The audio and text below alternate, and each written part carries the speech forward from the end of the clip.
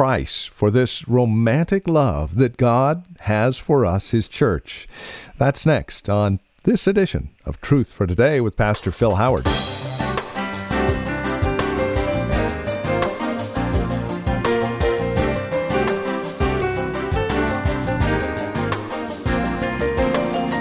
A love that has no sacrificial cost is no real love at all.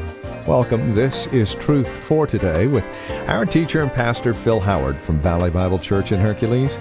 We're continuing our survey of Ruth today, this marvelous look at a physical illustration, if you will, of God's amazing love for us, His church. What is the price paid by the Redeemer for this redemption, this romance?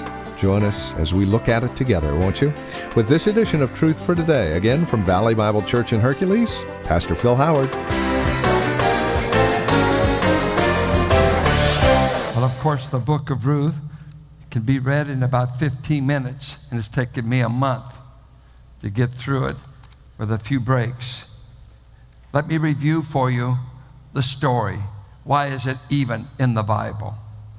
Well, it happened in the days of the judges, but it's the genealogical record of David. So it was probably written at the time of David, but of events that happened way back in the book of Judges, which were terrible days, days of Israel's apostasy, backsliding, going away from God, and many tragic things took place during those days. But this happens to be one of the most beautiful of stories.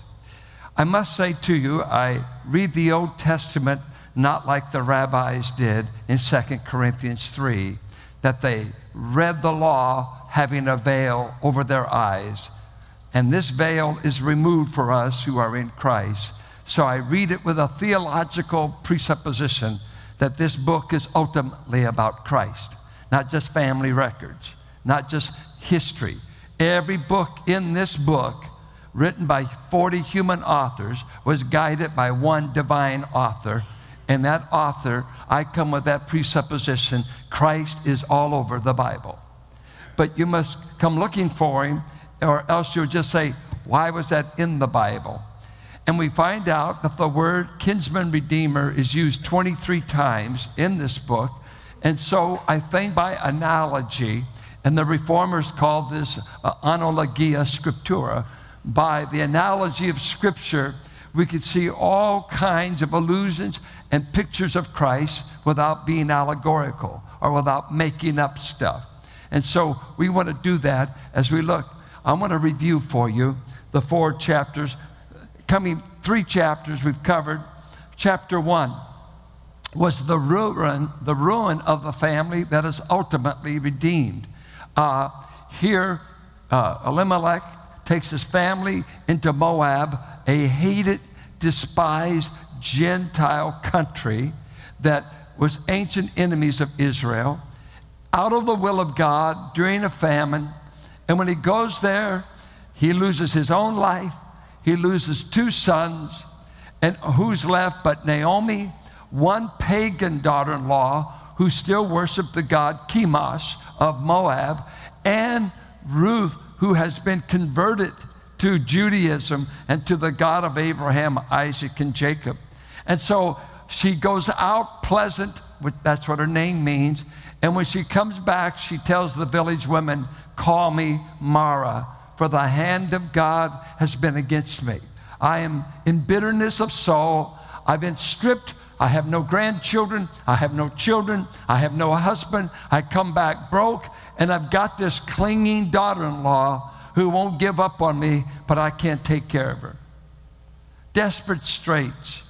Chapter 2, Ruth, obeying her mother-in-law's instruction, goes out and does what Deuteronomy and Leviticus said you must do.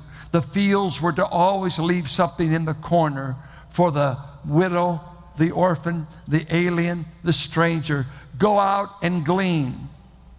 It just happens that she winds up in the field of a kinsman redeemer named Boaz. Ruth doesn't know this. Naomi doesn't know it when she sends her out. At the end of the day, Ruth says, I got into the field of a man today, who gave all kinds of grain to me. Matter of fact, Naomi, he prayed that I would come under the wings of God, that I would come under divine protection, because I'm a Gentile widow in a Jewish city, and I have no future, because my only future is that someone would marry me. I'm still a young woman, but I'm a Gentile. It's very unlikely that anybody will look on me. And I am going to take care of you, but I have no assets. I have no children. I just gleaned, but I know this much. I met a man today that prayed God would bless me, that God would provide for me. Chapter 3. Mother-in-law instructs Ruth, I want you to go to the gleaning place and the threshing floor of this man Boaz. Put on some midnight in Bethlehem perfume and do your best to go down and get his attention, because this man is obviously a good man. He is a kinsman, and if he would, he could rescue our property that's going to be up for sale. He might just be God's means of putting you under the wings of God.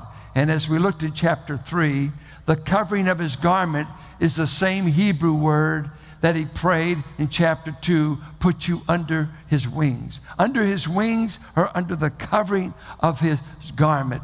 And she went there, and he did cover her. And she said, would you redeem me? You're the one that can redeem me. And he said, if I can redeem you, I'll do everything as quick as I can to redeem you.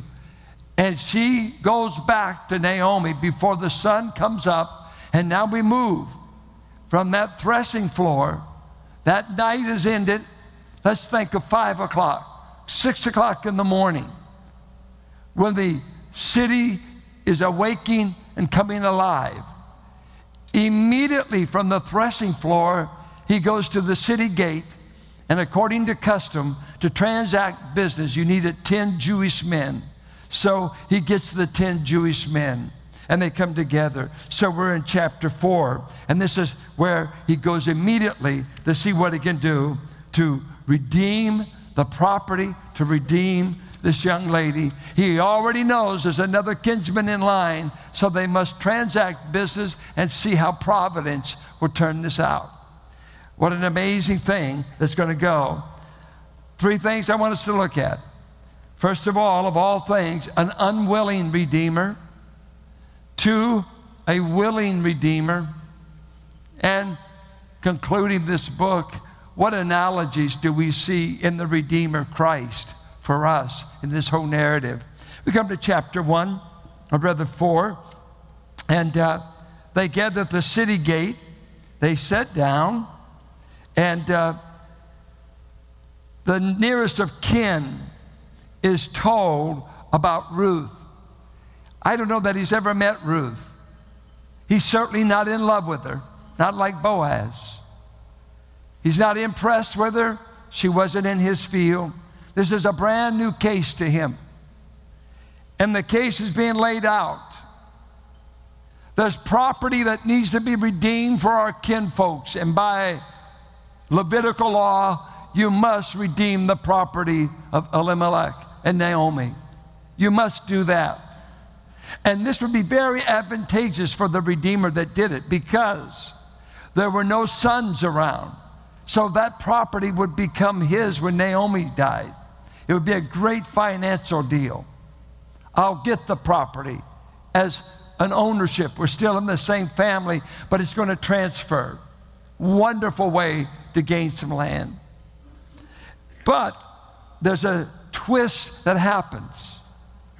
And that is in the story, when the property's thrown out there, what does the Redeemer say? Good financial deal? I'll buy it. I want it. You got it. And then skillfully, Boaz says, oh, by the way, guess what else comes with it? You get a wife, and you get to raise up a child, because the law would say the first child born is in the name of Mahlon, the husband that died, Ruth's husband. That first boy that's born to the family will really go to perpetuate the name of Elimelech and Mahlon. And all of a sudden, he's broke. All of a sudden, he says, I can't do it. Oh, you can do it. You already said you can do it.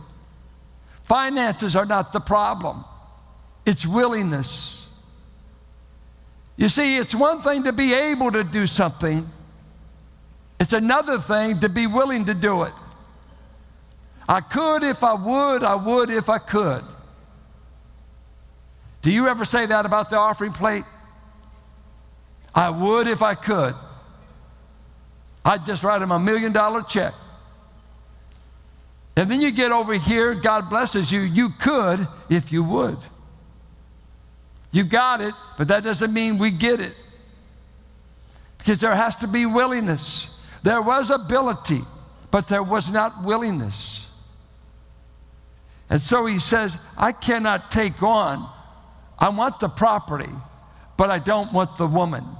And according to the law, he was not obligated to take her.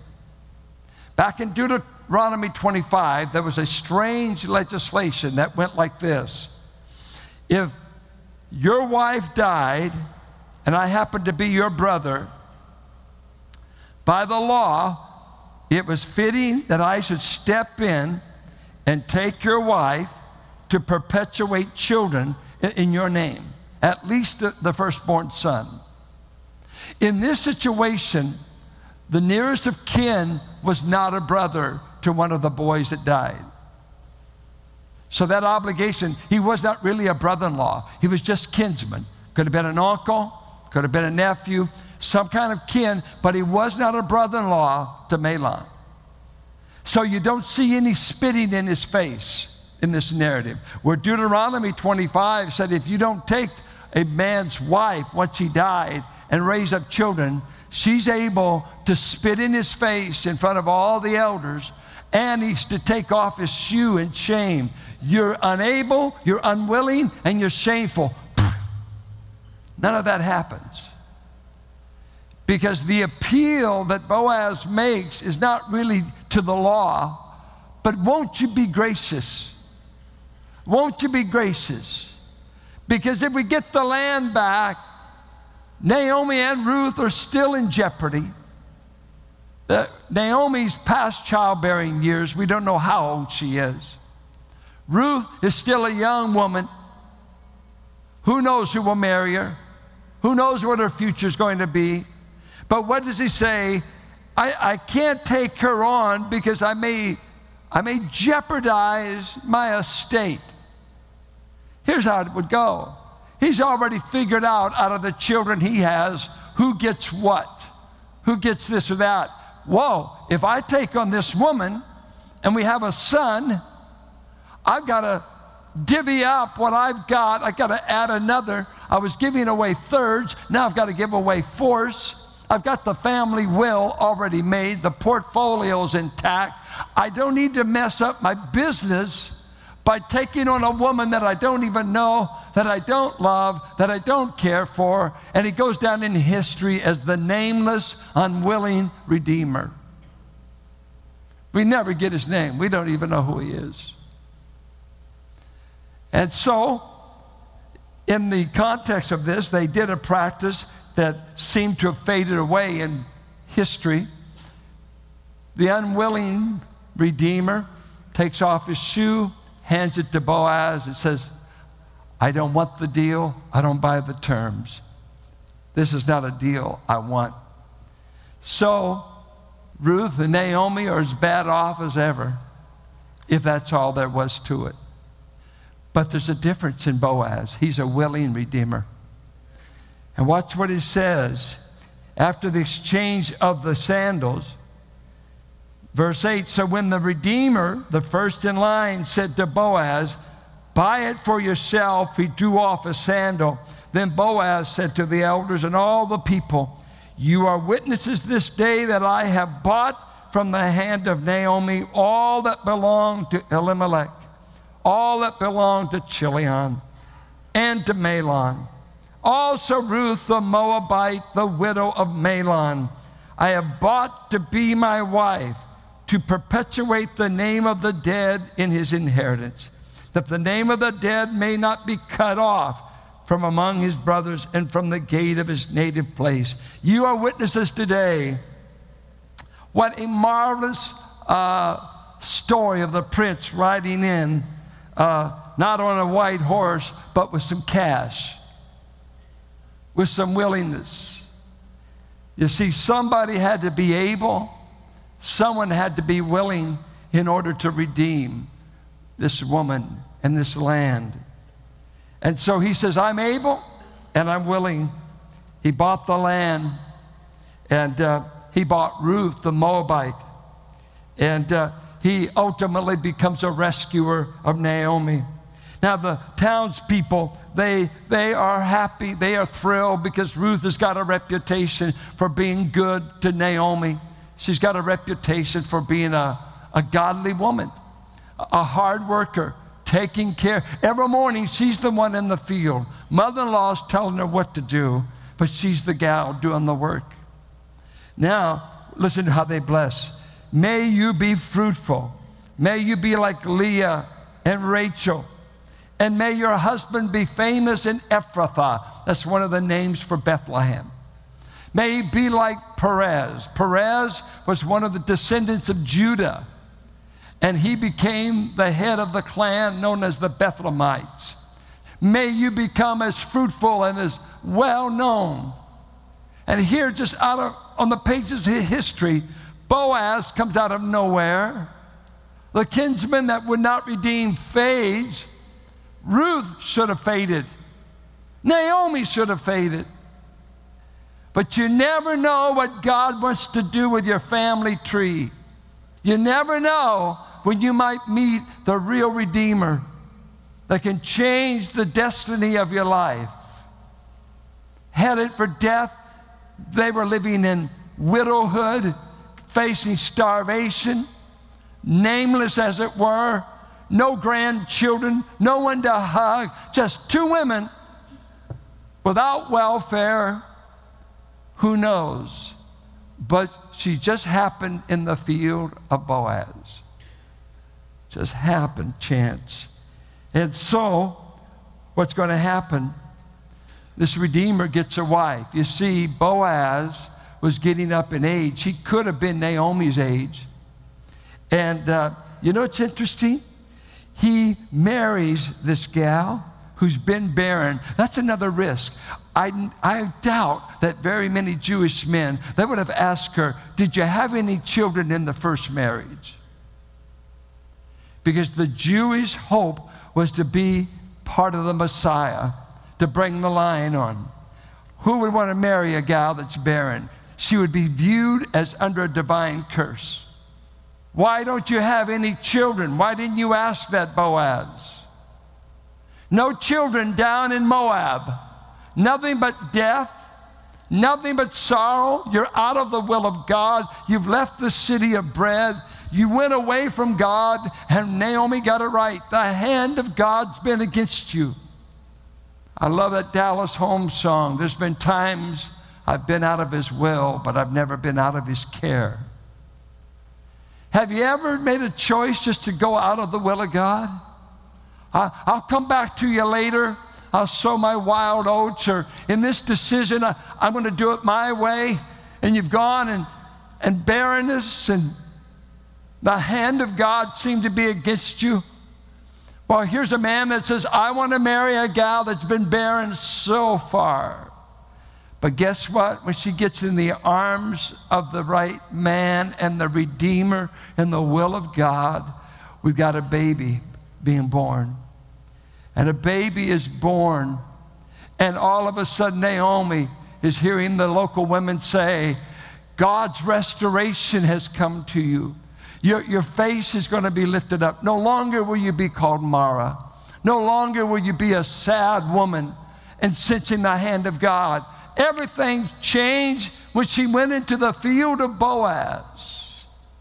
Just met the right man who fell in love with her, who had the means and just happened to be a kinsman. And so they say to her, a redeemer is going to be born to you. And they're really talking about the firstborn child. And he shall restore you. He shall bring back everything. And she had no idea that this is going to be a part of the Messianic line. David hasn't shown up yet. These are the ancestors of David. They've never heard of a Davidic covenant in 2 Samuel 7. They haven't heard anything about a millennial reign of Christ. She knows nothing about Christ coming and Messiah yet. It's faint out there, but not a clue that she is going to be in the line. Transferred. Naomi, when the child came, some believe she adopted the child. Some scholars argue that. Who knows? But she became the nanny. They had built-in babysitting, let's say that. Ruth didn't have to worry about who's going to take care of Obed. There was that baby. So this family tree will continue. This line will continue. And it goes on then to give the genealogy of David. David could say, this is my family tree. This is how I got here. These are the people. God squeezed in a Moabite girl. It's amazing. In the genealogy of Christ, we get a prostitute, Rahab. We get a willing adulteress, Bathsheba. And here we got a Moabite Gentile enemy, Ruth, all wind up in the Messianic line. It's an amazing thing that God wove in, we who were the ancient enemies of Israel, that we should be at the same table, that we should be in the same family in Christ. It's a marvelous thing. I hope you're not an anti-Semitic person. I hope you pray for Jews. I hope you pray God would save them. God loves them. They're no harder than you were without Christ. God loves them. He's not done with them. And let me say this, just because you're Jewish, you're not going to heaven. Any more than just being a Baptist is going to get you to heaven. Sometimes we say, if you're a Jew, you've already got it made. No, you don't. They stumbled at the cross. They need to be evangelized. They're lost. They're lost. Do you pray for your Jewish friends? Do you ever pray that God open the eye of the Gentiles and open the eyes of the Jews? What a marvelous thing, how God is showing us in history, Jew and Gentile are going to come together. Now, what can we see in all this? Is there any analogy I see? First of all, I see in this marvelous picture of kinsman redeemer, the first requirement is you've got to be my kinsman. And I listened to Hebrews 2 that he said, he did not come to bring help to angels. Christ did not ever save angels. Every angel that rebelled against Christ, there is no salvation, there is no help. God has never reached out towards fallen spirit beings. One choice sealed their doom eternally. One choice. But he sent Christ to come for us who were less than angels.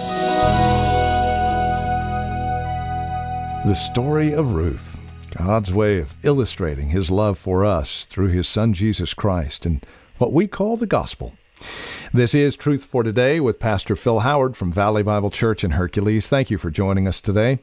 As we close out our broadcast, we would leave you with all of our contact information and a few reasons why you might want to contact us. First off, our phone number is 855-833-9864. Let me give that to you one more time, 855-833-9864. Our web address is valleybible.org, and here's why you might want to get a hold of us. Throughout the month of August, we're actually offering this entire series out of the book of Ruth as a way of saying thanks for partnering with us financially. As you send along a gift of any amount, and no gift is too small, no gift is too large, we'll say thank you by sending you this entire series called The Romance of Redemption out of the book of Ruth. Again, our way of saying thank you for partnering with us.